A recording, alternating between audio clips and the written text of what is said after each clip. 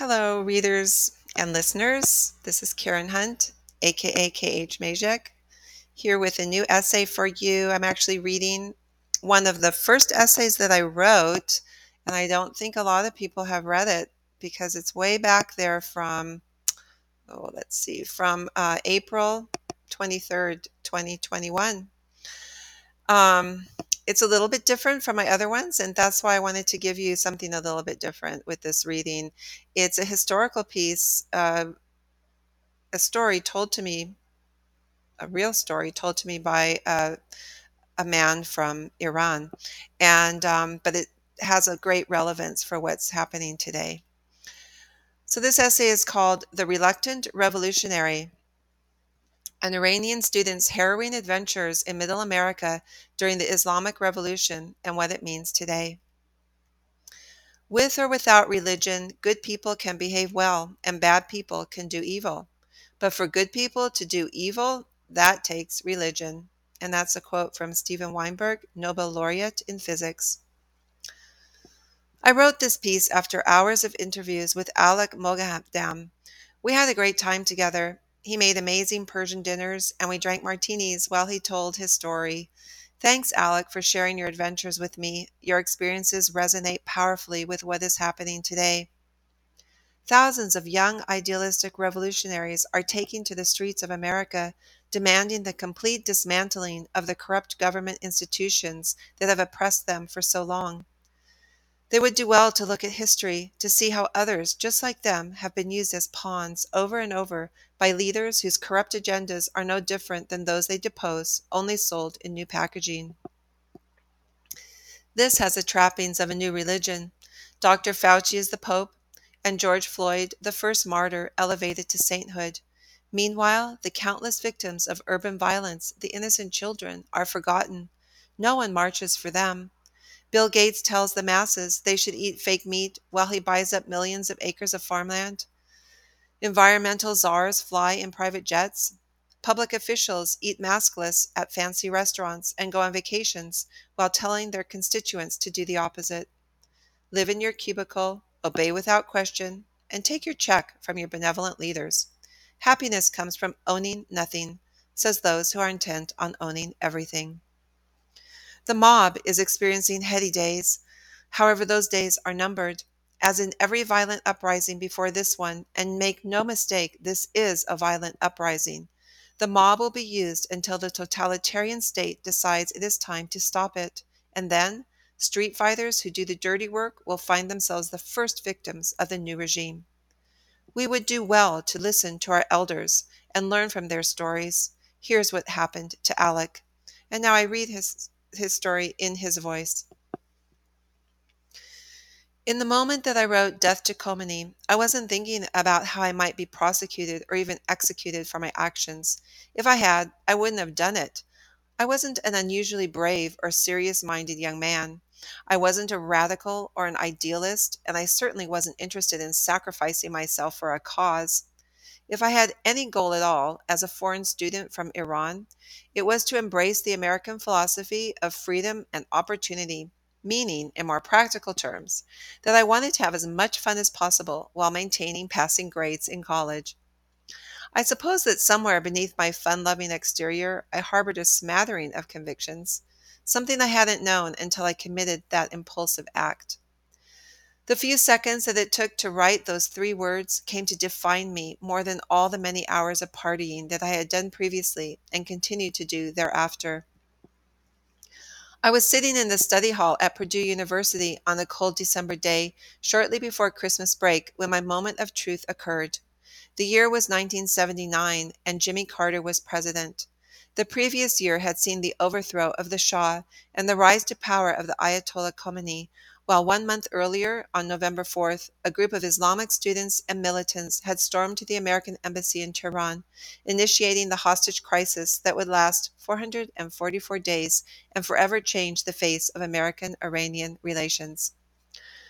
I was studying electrical engineering at Purdue, not because it was my dream to become an electrical engineer, but because it was a career where I could expect to be successful and make money if I had to go back home and live there. In Tehran, my dad was respected as the head of the house, and the family members deferred to him. I did what I thought was best for the good of my family. Purdue is in the heartland of America, far from either of the more cosmopolitan coasts. I had grown up in a sophisticated environment in a city that was not that much different from Paris or London.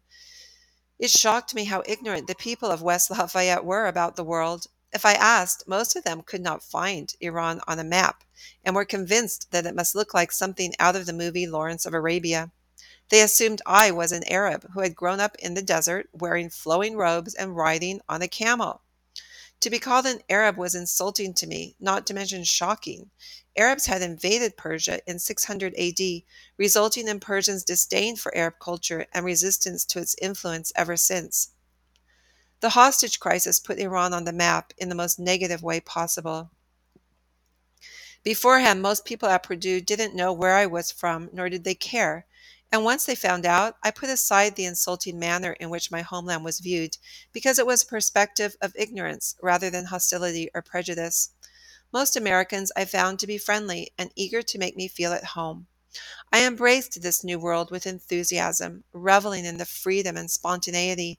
I liked the parties, and most of all, I loved the girls.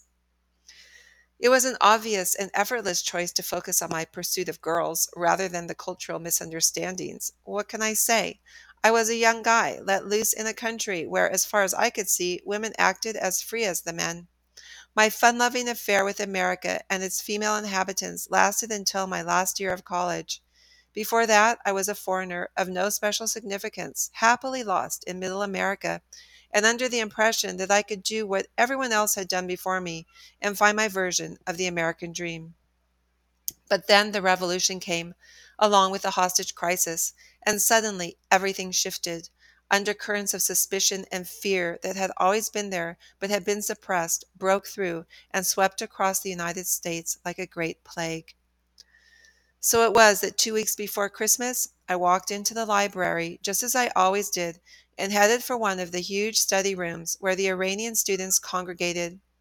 It was open 24 hours, and we were able to smoke in there, and newspapers were provided from around the world. I sat in my usual spot, taking off my coat and draping it over the back of my chair. Over the course of a few weeks, I had been noticing the uncomfortable shift in the attitudes of my Iranian peers. We had always felt a sense of connection to one another, despite differences in personalities or in political opinions, simply because we were from the same country. But once the American embassy had been occupied, it awakened a romantic zeal amongst most of the youth who had always despised the Shah and his government, turning them into overnight revolutionaries who naively believed that Khomeini would usher in a utopia. I suppose in a way it was similar to the idealism that college students felt in America during the Vietnam War, which had served to shed light on the corruption and hypocrisy of the establishment. In Iran, most young people despised the self-serving lifestyle of the Shah and his ministers and looked to Khomeini as someone who would restore the country to a rule of the common people, not the wealthy elite. I was part of a small minority who disagreed with the revolution. I thought that the students who embraced it so blindly were fools. Even some of my sisters and my brothers believed in Khomeini, creating a gulf between us that had never before existed. It was with a sense of surrealism, because after all, this was America, that I found myself surrounded by Iranian revolutionaries, whereas before we had been culturally united, relating to one another on a benignly superficial level. Almost overnight, that superficiality was stripped away.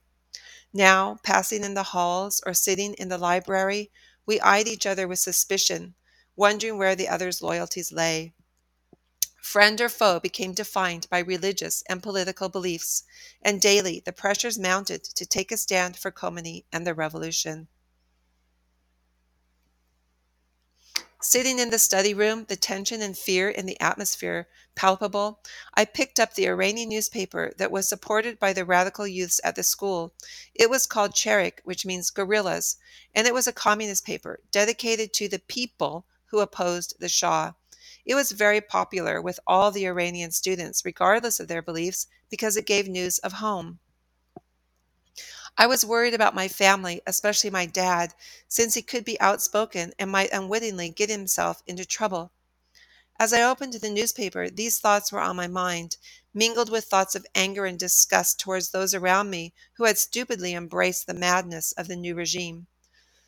I could see them eagerly devouring the words of the newspaper, agreeing with the violence that was taking place back home, where many of the Shah's ministers and generals had been tortured and killed just the previous week. I personally knew some of the people in government, and I worried every day that I would see their names on the list. One woman in particular, who I found out about later, was Dr. Farrokhru Parse, the Minister of Education. She was one of the first to run afoul of the Islamic Cultural Revolution and was executed on May of 1980, around the time I graduated from Purdue. Her nephew and I had been friends back in Tehran. When I heard of her execution, it made me look back on what I did that day with a pride that I did not feel at the time. Although it was never officially admitted, word circulated that she had been put into a big rice bag and dragged through the streets to torture and humiliate her before being shot by the firing squad. Dr. Parse was a wonderful woman, a dedicated scholar, and an advocate of education and women's rights.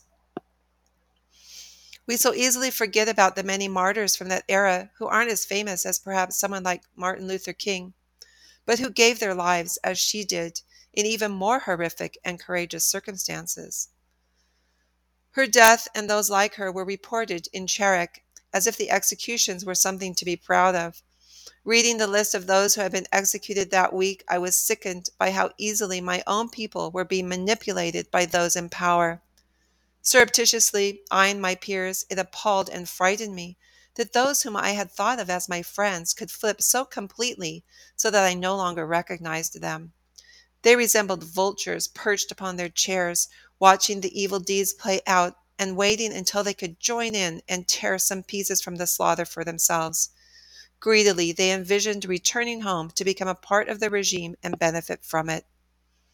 Yet, every one of those young revolutionaries sitting there that day, embracing Khomeini and approving of the deaths ordered by his regime, were executed once they returned home. Their purpose had been served and were accordingly deemed intellectual traitors for having studied in America.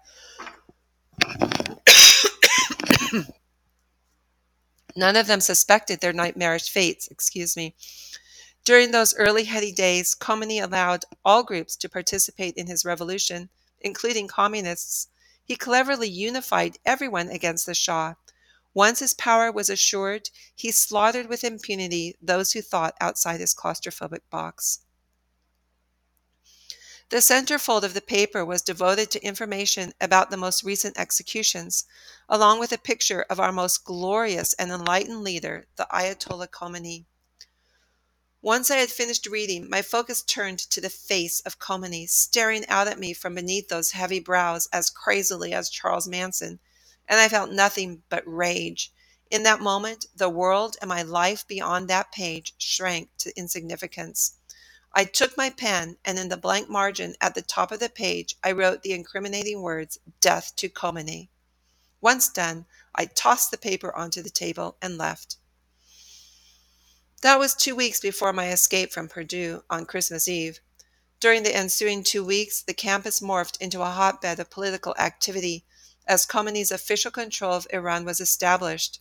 Unbeknownst to me, the paper with my blasphemous scrawl had been noticed and sent to the headquarters of the revolutionary movement in Chicago, where the newspaper was printed. Word circulated around campus that a delegation was being sent to Purdue to conduct an investigation into finding the blasphemer and shooting him. I was terrified and angry at myself for being so indiscreet. One unguarded moment of honest self-expression had the potential to end my life just when it was getting interesting and fun. It was the summer of 1977 that I met my girlfriend Sandy in Milwaukee. She was everything I dreamed an American girl would be: beautiful, outgoing, and fun. She loved having sex. She had no inhibitions. She was my focus, not this insane stupidity that surrounded me. Bahram was my nemesis on campus. A tall young man, heavy-set, unhappy, and resentful. a good electrical engineering student with a chip on his shoulder. He was named after a Persian prince and somehow felt that it entitled him to a prince's arrogance, all part of the hypocrisy and contradiction, since as a revolutionary, you should have despised his name and changed it. And contrary to the life of a true revolutionary, he lived safely, following the status quo, adhering to the directions that were given to him, not unlike the millions of Americans today who pass judgment on social media from the safety of lockdowns. If left alone, they are the backbone of society, but if their normalcy is threatened, they are easily swayed and manipulated to the point where they will do anything to protect their safe lives, even betraying family and friends. A couple of days after I scrawled those words in the newspaper, I ran into Bahram and we talked about casual stuff. And then he told me how somebody had written this blasphemous thing against Khomeini. On campus, I was classified as pro status quo, tagut, a phrase in the Quran referring to the people who still want to maintain the old regime and are therefore suspect. This ironically meant that I was considered an oppressive conservative, while people like Bahram were the revolutionaries, propounding change and a new era of freedom. Blinded by propaganda, they didn't realize they were actually aiding the religious fanatics in returning Iran to the repressive Dark Ages. We were all young, hot headed, and naive in our own ways. I was naive in that I still did not completely understand the huge gulf that now separated us. I reacted as I would have done only weeks earlier, with trust. I told Bahram I had written the incriminating words. His eyes lit up with that maniacal fanaticism I so despised, and he said self-righteously, "Tonight is a meeting, and if they ask, I will have to tell them it was you." I knew it was useless trying to convince him to keep quiet. He walked off with determined resolution, leaving me standing uncertainly in the middle of a snow-filled parking lot. Suddenly, I noticed how empty the campus was. Everyone had gone home for the holidays, except for the few foreigners, loners, and outcasts who had nowhere to go. In that moment, I became truly terrified.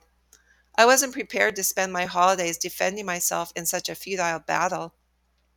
I could never win against these guys or convince them that what they were doing was crazy. I didn't want to get beaten up or perhaps even killed for scrawling something on a piece of paper. That my life could be in danger here in the United States was too mind blowing for a young man who had come here simply wanting to have a good time. I hurried back to my dorm room to figure out what to do. Catching my reflection in the mirror, I wore the guilty, harried look of a fugitive. Looking past myself and out the window, a lone student walked slowly along the pathway. I recognized him, an East Indian who looked like he weighed about 7 pounds, always carrying a calculator, a genius. If I stayed, that would be my company. Certainly he wouldn't be any fun, and he would be useless in a confrontation. Back at my reflection, I said, "Okay, I have two alternatives. I can stay here and regret it till my dying day, which might be tomorrow, or I can visit Sandy." I checked my wallet, $60. I packed a small bag, grabbed my jacket, and was out the door. I had a little Fiat, cute but unreliable, although fortunately it started up that day. I drove to the village pantry and bought the necessities, a 12-pack of Little King beers and 4 cigars. I also had 2 joints nicely rolled in the glove compartment. What more could I need? I filled up the gas tank and headed onto the open road for what should have been a 4-hour drive, 2 hours to Chicago and 2 hours to Milwaukee. No matter that a storm was brewing, an easy drive. What could possibly go wrong? It was late afternoon when I started out, the sun setting beneath a flurry of clouds and casting a gold aura across the sky. By the time I left the gas station, it was snowing hard, the lights of the Fiat illuminating the darkness ahead of me, the windshield wipers flipping back and forth at a furious pace. But the heater was working.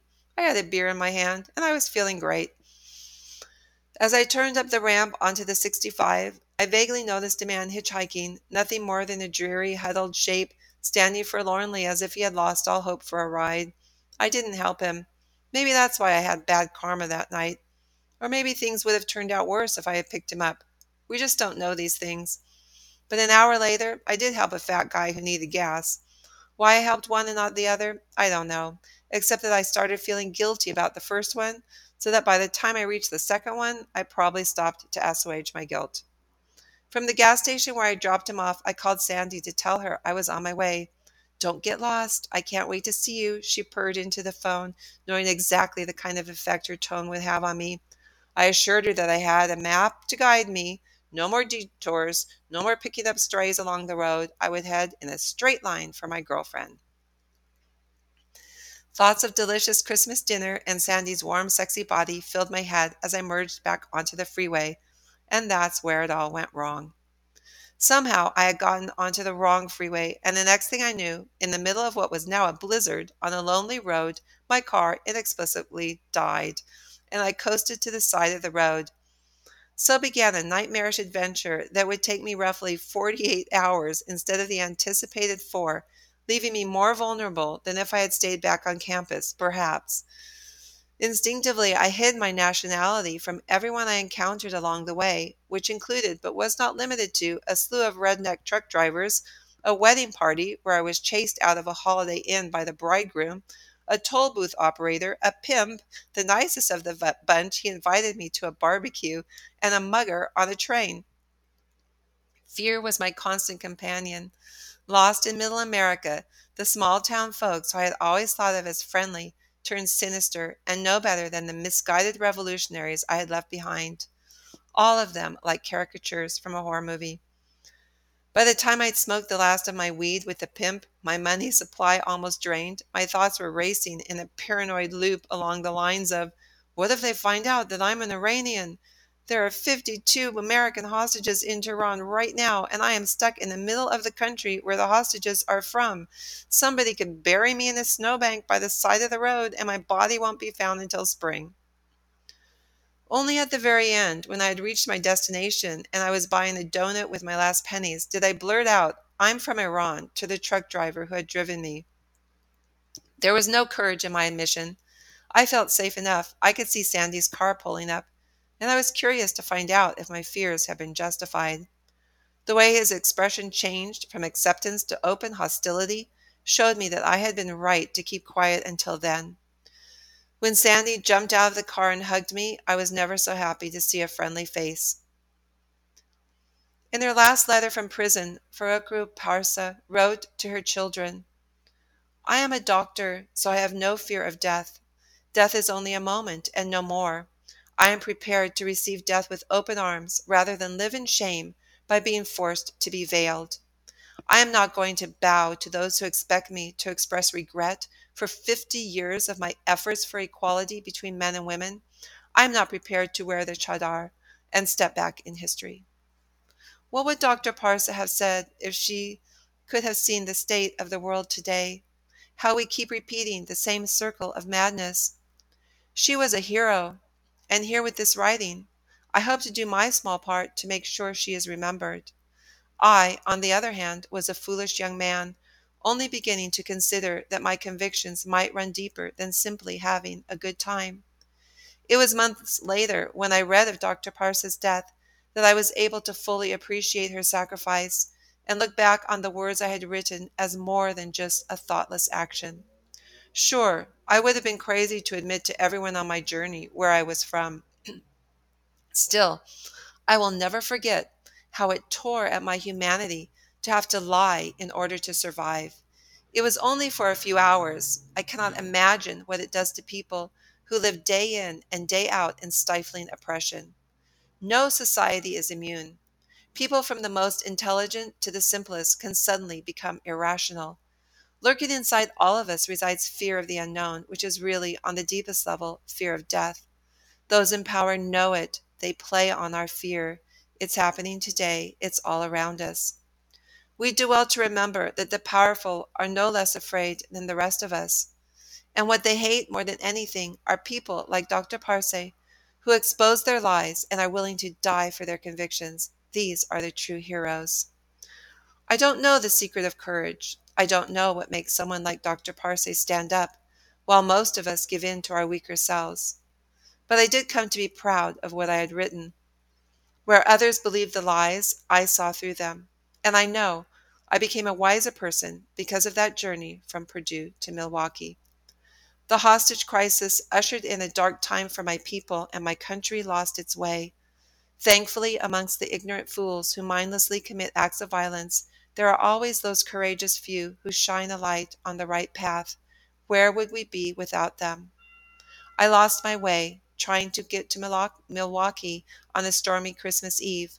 I lost my way, and then, with great thanks to Dr. Farugru Parsi and others like her, I found it again. Who will stand up now? What a great voice. Thank you so much for listening and for reading. I'd be happy to hear what you think about it.